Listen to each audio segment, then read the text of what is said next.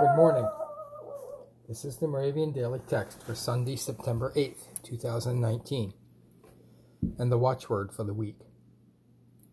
The watchword for this week is Deuteronomy 30, verses 19 and 20.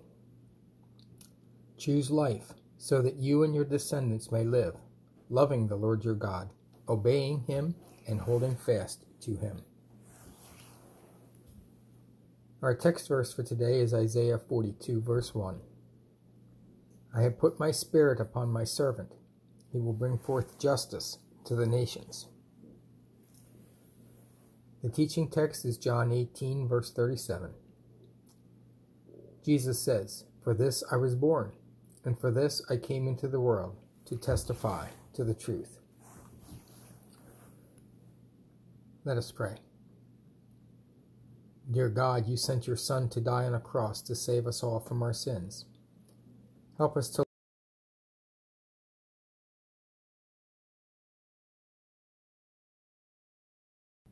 Amen.